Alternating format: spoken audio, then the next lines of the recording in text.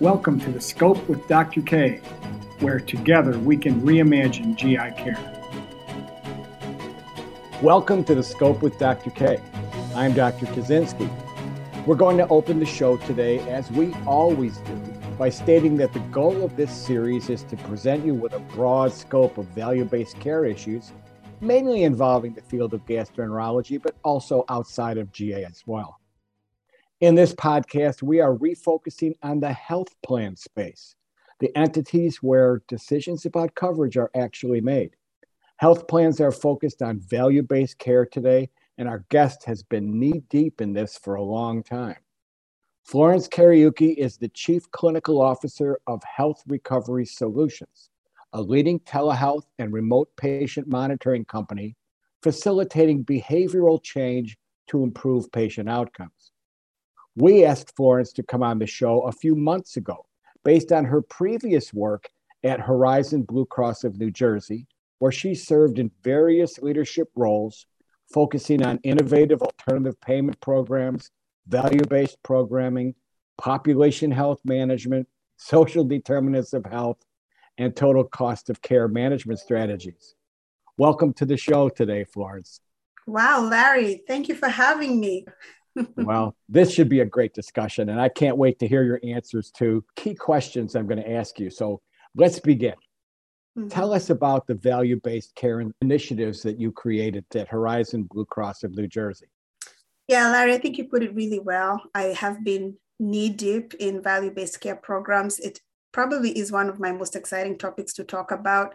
I joined Horizon Blue Cross Blue Shield around 2011 at the very inception of their value-based care program initiatives. We had everything was in pilot stage. There are patient-centered medical homes, affordable care organizations, and episodes of care programs. That's where we started out. I think we had 8 practices participating. So from the very ground up, paper-based chatting, Excel spreadsheets, nothing really structured. And so I was part of the team that helped build Horizon's patient-centered medical homes, as well as evolve the ACOs and episodes of care programs, thinking through the quality metrics that we wanted to measure, the patient satisfaction surveys that we wanted to roll out, the total cost of care approach. Was it going to be a shared saving model? Was it going to be some other type of model? But all of that end to end is part of what I've been very fortunate to do in my experience, is really built from ground up, what it takes to implement a value-based care program. And part of that also included, going out to physician offices and educating them as well as to, what is a PCMH and why should you even worry about having one or running your practice as a patient-centered medical home? What is centralized care coordination? What are these metrics that I need to track and get paid for? So that whole experience was a great learning opportunity for both us as a health plan as well as the providers. And then to your point, Larry, not only did we build patient-centered medical homes and episodes of care programs and ACOs, I was also very fortunate to branch out of very specific focus on value-based programs, but also thinking about initiatives that can help value-based programs be successful. So as part of the work that I've done with Horizon, we launched other initiatives such as ED navigation programs, where we partnered with hospital systems and we designed from ground up, what it would take to put an ED navigator in the ED setting, what should they do in that setting to identify patients that may not necessarily need to be in the emergency department, and how do we help them navigate into alternative sites of care and make sure that they're getting that continuity of care even after they leave the ED, they're connecting back to a primary care provider. We launched transitions of care programs where we placed transitions of care nurses in home health settings or in skilled nursing facilities or in post-acute facilities of different kinds, and really made them a connection point. Before the patient got discharged out of the hospital, they would meet with the patient, work with them, build a care plan, and then follow the patient post-acute. And that was really effective with ensuring that effective transitions of care experience. Some of the programs that I also launched that I'm really excited about are around palliative care and social determinants of health. And I will really highlight the palliative care program because it's one that was a little bit disruptive in nature, Larry, in that we were focused on a commercial population that was still seeking curative treatment and embracing the fact that palliative care is such an important part of patient care and ensuring that patients are receiving the quality of care that they need to manage their symptoms and the burden of illness that they're experiencing. And so in a model where there isn't any reimbursement, there's no coverage for palliative care outside of a hospice confinement, we build a program that was paying for palliative care services alongside curative treatment for commercial membership, working with community-based palliative care providers. I think that was a really great experience for me. I think it was very well received by providers. We learned a lot about the impact of providing that type of support for patients who are in a value-based care setting as a really effective way of keeping them out of the hospital and keeping those readmissions down. And then lastly, I think one of the programs that I was involved in, a little bit before I left Horizon, is the Social Determinants of Health Initiative. Again, another very large program focused on over 3,000 patients, looking to leverage algorithms with identifying patients that could be experiencing some type of health disparity or limited access to whether it's transportation or nutrition or health literacy issues, and then providing that wraparound support that would help them with improving their patient outcomes. So again, not only focused on the value-based programs and the contracts and the financial model, but also the initiatives that one can put in place to really help make sure those programs are successful. So that's been my experience, Larry. I'm really proud of it. And looking forward to share more of it as we move along. Well, I really, really love the fact that you took a bottom-up strategy building these programs. Healthcare is always said to be a local structure, and very sometimes much so. you got to get into the weeds to get to the bottom of things to really make improvements. And I also applaud you on the SDOH focus. Health equity today is such an important thing, and we can prescribe drugs. We can do a lot of innovative surgeries, but if the person can't take those drugs because their life situation doesn't allow them, or their financial situation, so that's amazing. So, what's been your biggest challenge? I like that question, Larry. I'll speak about it in two different ways. I'll speak about it from a program implementation standpoint. I think one of the biggest challenges has been just seeing the slow transformation in mindsets that has taken place as value-based programs evolved.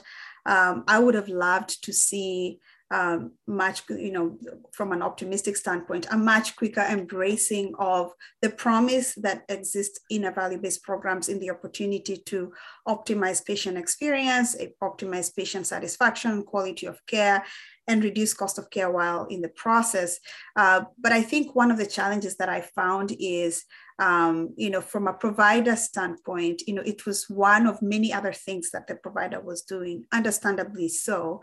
But with that said, I think it slowed down or limited the capacity or the capabilities that the providers were willing to put in place, or the practices were willing to put in place, or hospital systems, to be able to make these programs successful. I think for the most part, the idea behind a value-based program is very well-meaning and great intentions, but to actually operationalize one requires that level of involvement and engagement that providers aren't always able to avail. And so it was challenging to be right in the thick of things, trying to build these programs, trying to get them off the ground, but working with partners that, again, this was one of many other things that they were doing, again, understandably so, because they are providing patient care and, dealing day to day with several other things.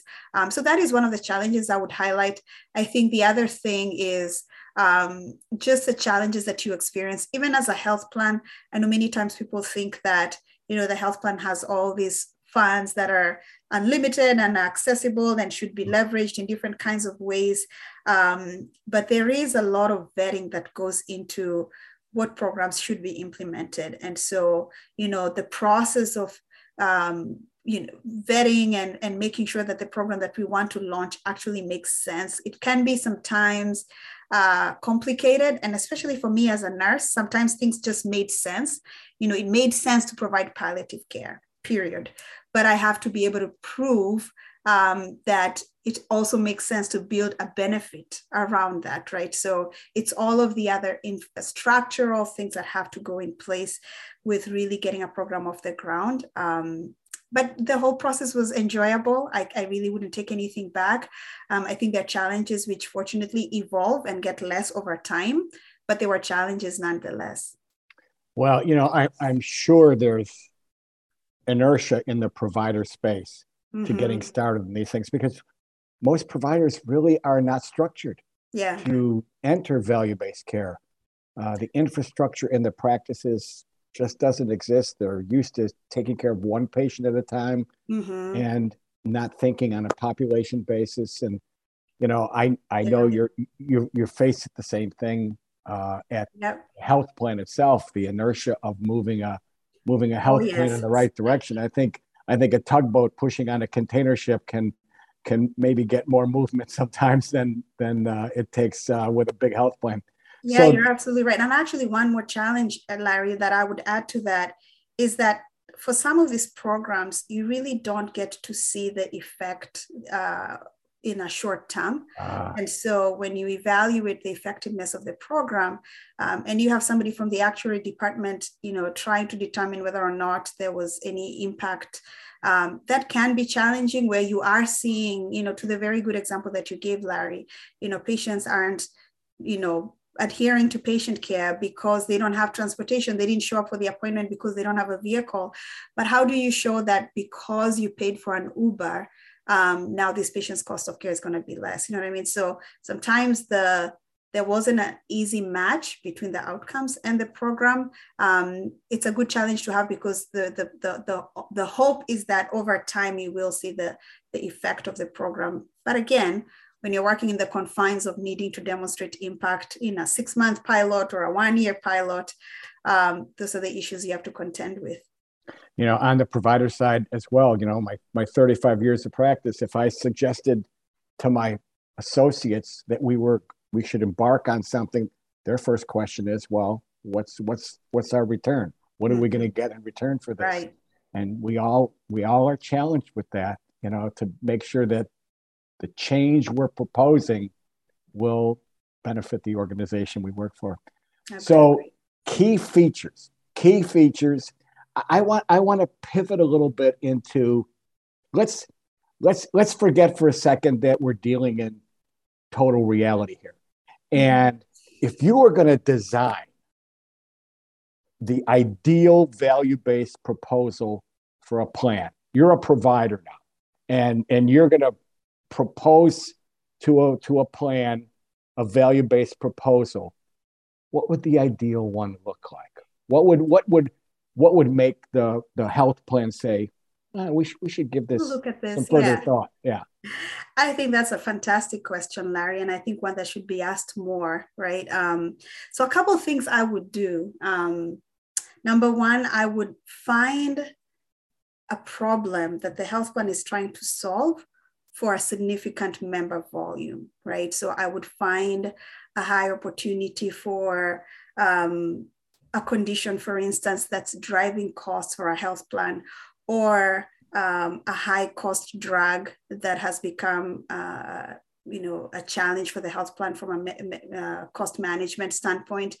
And I would build my program around that, because number one, when you're talking large volume, then you have audience, because if you actually impact the interventions or the outcomes that you're promising, it's going to be large and it's going to be meaningful. So I would find out what are the highest cost drivers for the health plan. And right now, it's a lot of the specialty drugs, for instance, that are truly driving costs. And it's also, again, some of these high cost conditions that, for years and years, there's been so many different kinds of interventions, but nothing truly fully figured out, because I think many times providers or vendors or third-party companies only come in at one angle. So they're providing one intervention that they came up with. I would build a program whose design would leverage a couple different intervention modalities. So I might put in centralized care coordination as part of what I plan to do. I would leverage telehealth and remote patient monitoring as part of what I plan to do to help improve that patient engagement. I would make sure my physicians are very engaged, leadership is engaged, because that in itself can be a game changer for a program. I would also make sure that in how I design my proposal, that I am either willing to go in and take some risk or offering a ramp up that at some point in time, I'm telling the health plan that I'll be willing to take some downside risk. I think very many health plans would be attracted to a proposal that includes the prospect of downside risk. There's a lot of opportunity for gain sharing, but many times providers are, don't have a lot of tolerance for the downside risk. So I would make sure there is the financial model also reflects what I intend to do from a quality standpoint. So which are the metrics that I anticipate as part of my program implementation, I am going to impact the HEDIS metrics. I would tie them back to the health plan's Medicare stars or their NCQA HEDIS goals, so that also is another value for them. So not only am I lowering costs for many of their members, or as many as I'm able to touch, I'm also helping hit their Medicare stars or their NCQA HEDIS goals. And then from a patient satisfaction standpoint, I would make sure that my program includes processes that will measure patient experience. We will track, we will have things that address any issues that are raised from the patient's feedback. And so when I come back to a plan to report on the program, I'm not only talking cost, I'm also showing impact on quality, how I've helped their star ratings, and I'm also showing impact on their patient satisfaction, because at the end of the day, the value-based programs are built primarily on the triple aim, now quadruple aim, which is the total cost of care, quality improvement, and patient experience improvement, and then obviously provider improvement, bringing in that quadruple aim perspective. If I'm able, and I think a good program should do that as well, is to also look at the provider feedback as you implement the program. So showing, I would bring a proposal that touches on all of those key things that health plans are interested in and are looking to have in their programs. And like I said, taking risk is huge. And it's not as much of that is happening, again, understandably so, because providers aren't feeling as comfortable yet. But I would build a program that has some promise down the road to take on some risk. Okay, I have to unpack a little bit of what you just told us, because there's so much there. Let's go for it. Yeah, so what the plan needs. Mm-hmm. So how does the provider know what your most significant issues are? So, and that's why I said you asked a great question that should be asked more often. I found in my experience, and I was leading the value-based programs. I led the primary care PCMH as well as the episodes of care programs at different points in my career. Very often we didn't get on calls with providers where the discussion was around, hey, we're touching all of these patients that belong to you. What are some of the challenges that you're seeing on this patient population that I can help you solve? Because what many health plans are doing internally is analyzing, risk stratifying, segmenting patients, and they're finding where costs is coming from and where different opportunities exist. And for the most part, they're coming up with interventions from an internal standpoint, trying to think about ways to address those issues. But if you're a provider that is already touching many of the members that are attributed to that health plan, I would set up a meeting with a value-based provider, a leadership person, and say to them, I'm touching 1,000 of your patients every month. and I would love to, I have some ideas, but I wanted to hear from you. What are the issues you're seeing with these 1,000 patients that I'm touching that I can help you? And then I'd share my ideas and also hear from them to say, hey, while you're at it, are you able to reduce the cost of XYZ drug? We've seen a spike in this, maybe something you may not have been aware of. And now that you got yourself at the seat, seat on the table, you get access to this information. I think other ways is leveraging existing relationships. Many health plans obviously have that provider relationship with the health plan. And so, when you're sitting on your meetings, negotiating contracts, have a part B of the agenda and talk about something else, So I think many times providers are very focused on just the issues that matter to them at that point. Again, understandably so. But if you're looking to design a program where you get some information and access to knowledge on what are the issues, the cost drivers that the health plan is focused on, you might need to take a step a little bit above and beyond your day-to-day operations and interactions with the health plan to get access to that information. Wow, that's a great suggestion. I think some of these large provider groups should take that opportunity. I'm going to break here for a second. If you have just tuned in, you're listening to The Scope with Dr. K. Our guest today is Florence Kariuki, Chief Clinical Officer of Health Recovery Solutions. Okay. Florence, you're a nurse by training, and nursing has become one of the major solutions for the primary care physician shortage. Unfortunately, now it's created a shortage, I think, of nurses. Where do you see nursing going in the future? I can only see it being more and more of use, nurses more and more of use in the provider space. They're going to replace the primary care doctor.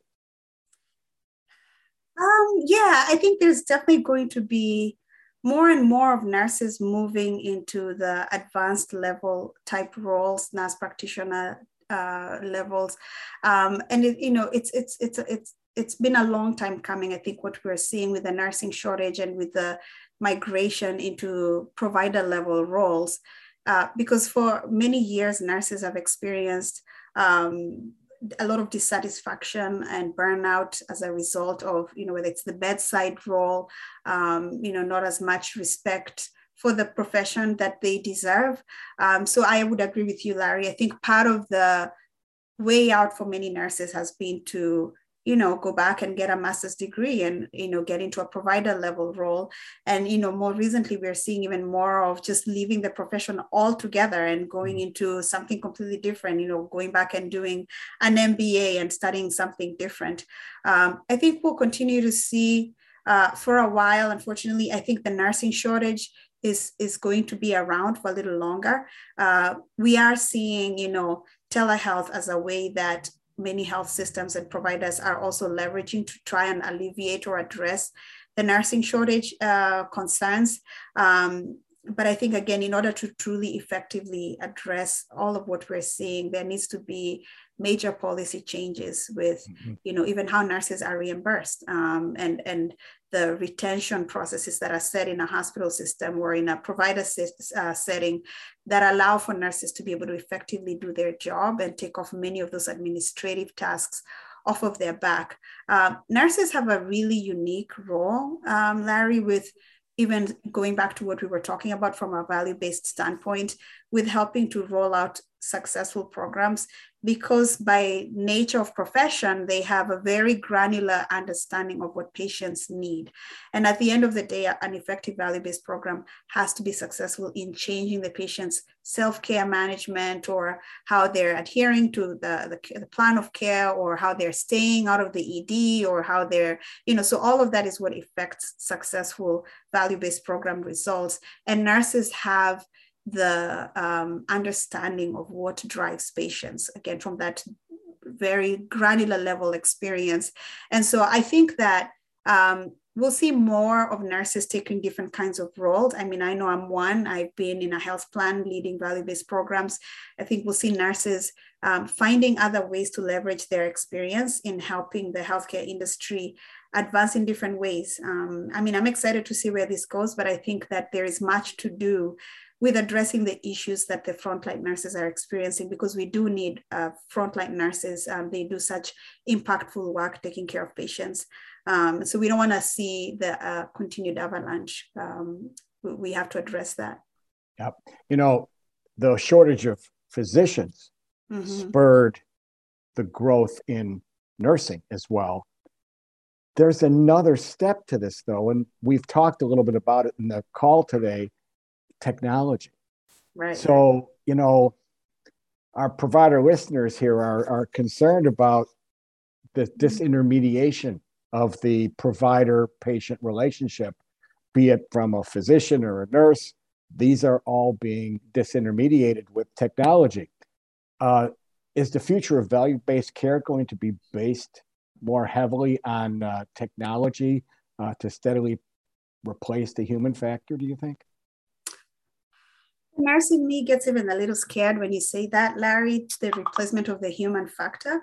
I don't think that there ever will come a time when 100% the human factor can be removed. I think of technology almost like the option between taking a bicycle to work and driving to work. So when you drive to work, you'll get there much faster. You'll be able to do a couple more things that you might not be able to do while you take the bicycle. You might be able to stop over and get some coffee and still get there on time.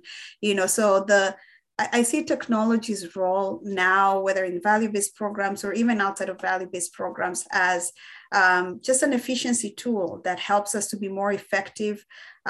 It does, in fact, yes, reduce the human touch and the human involvement. I think we're in such a pivotal time, Larry, where we do have to reframe our mindset on how we think of technology and maybe not view it so much as a disintermediation of what we clinicians or providers do with our patients, but as a support system that can help us do a better job or touch more patients or do it with less tasks that we had to do in the past.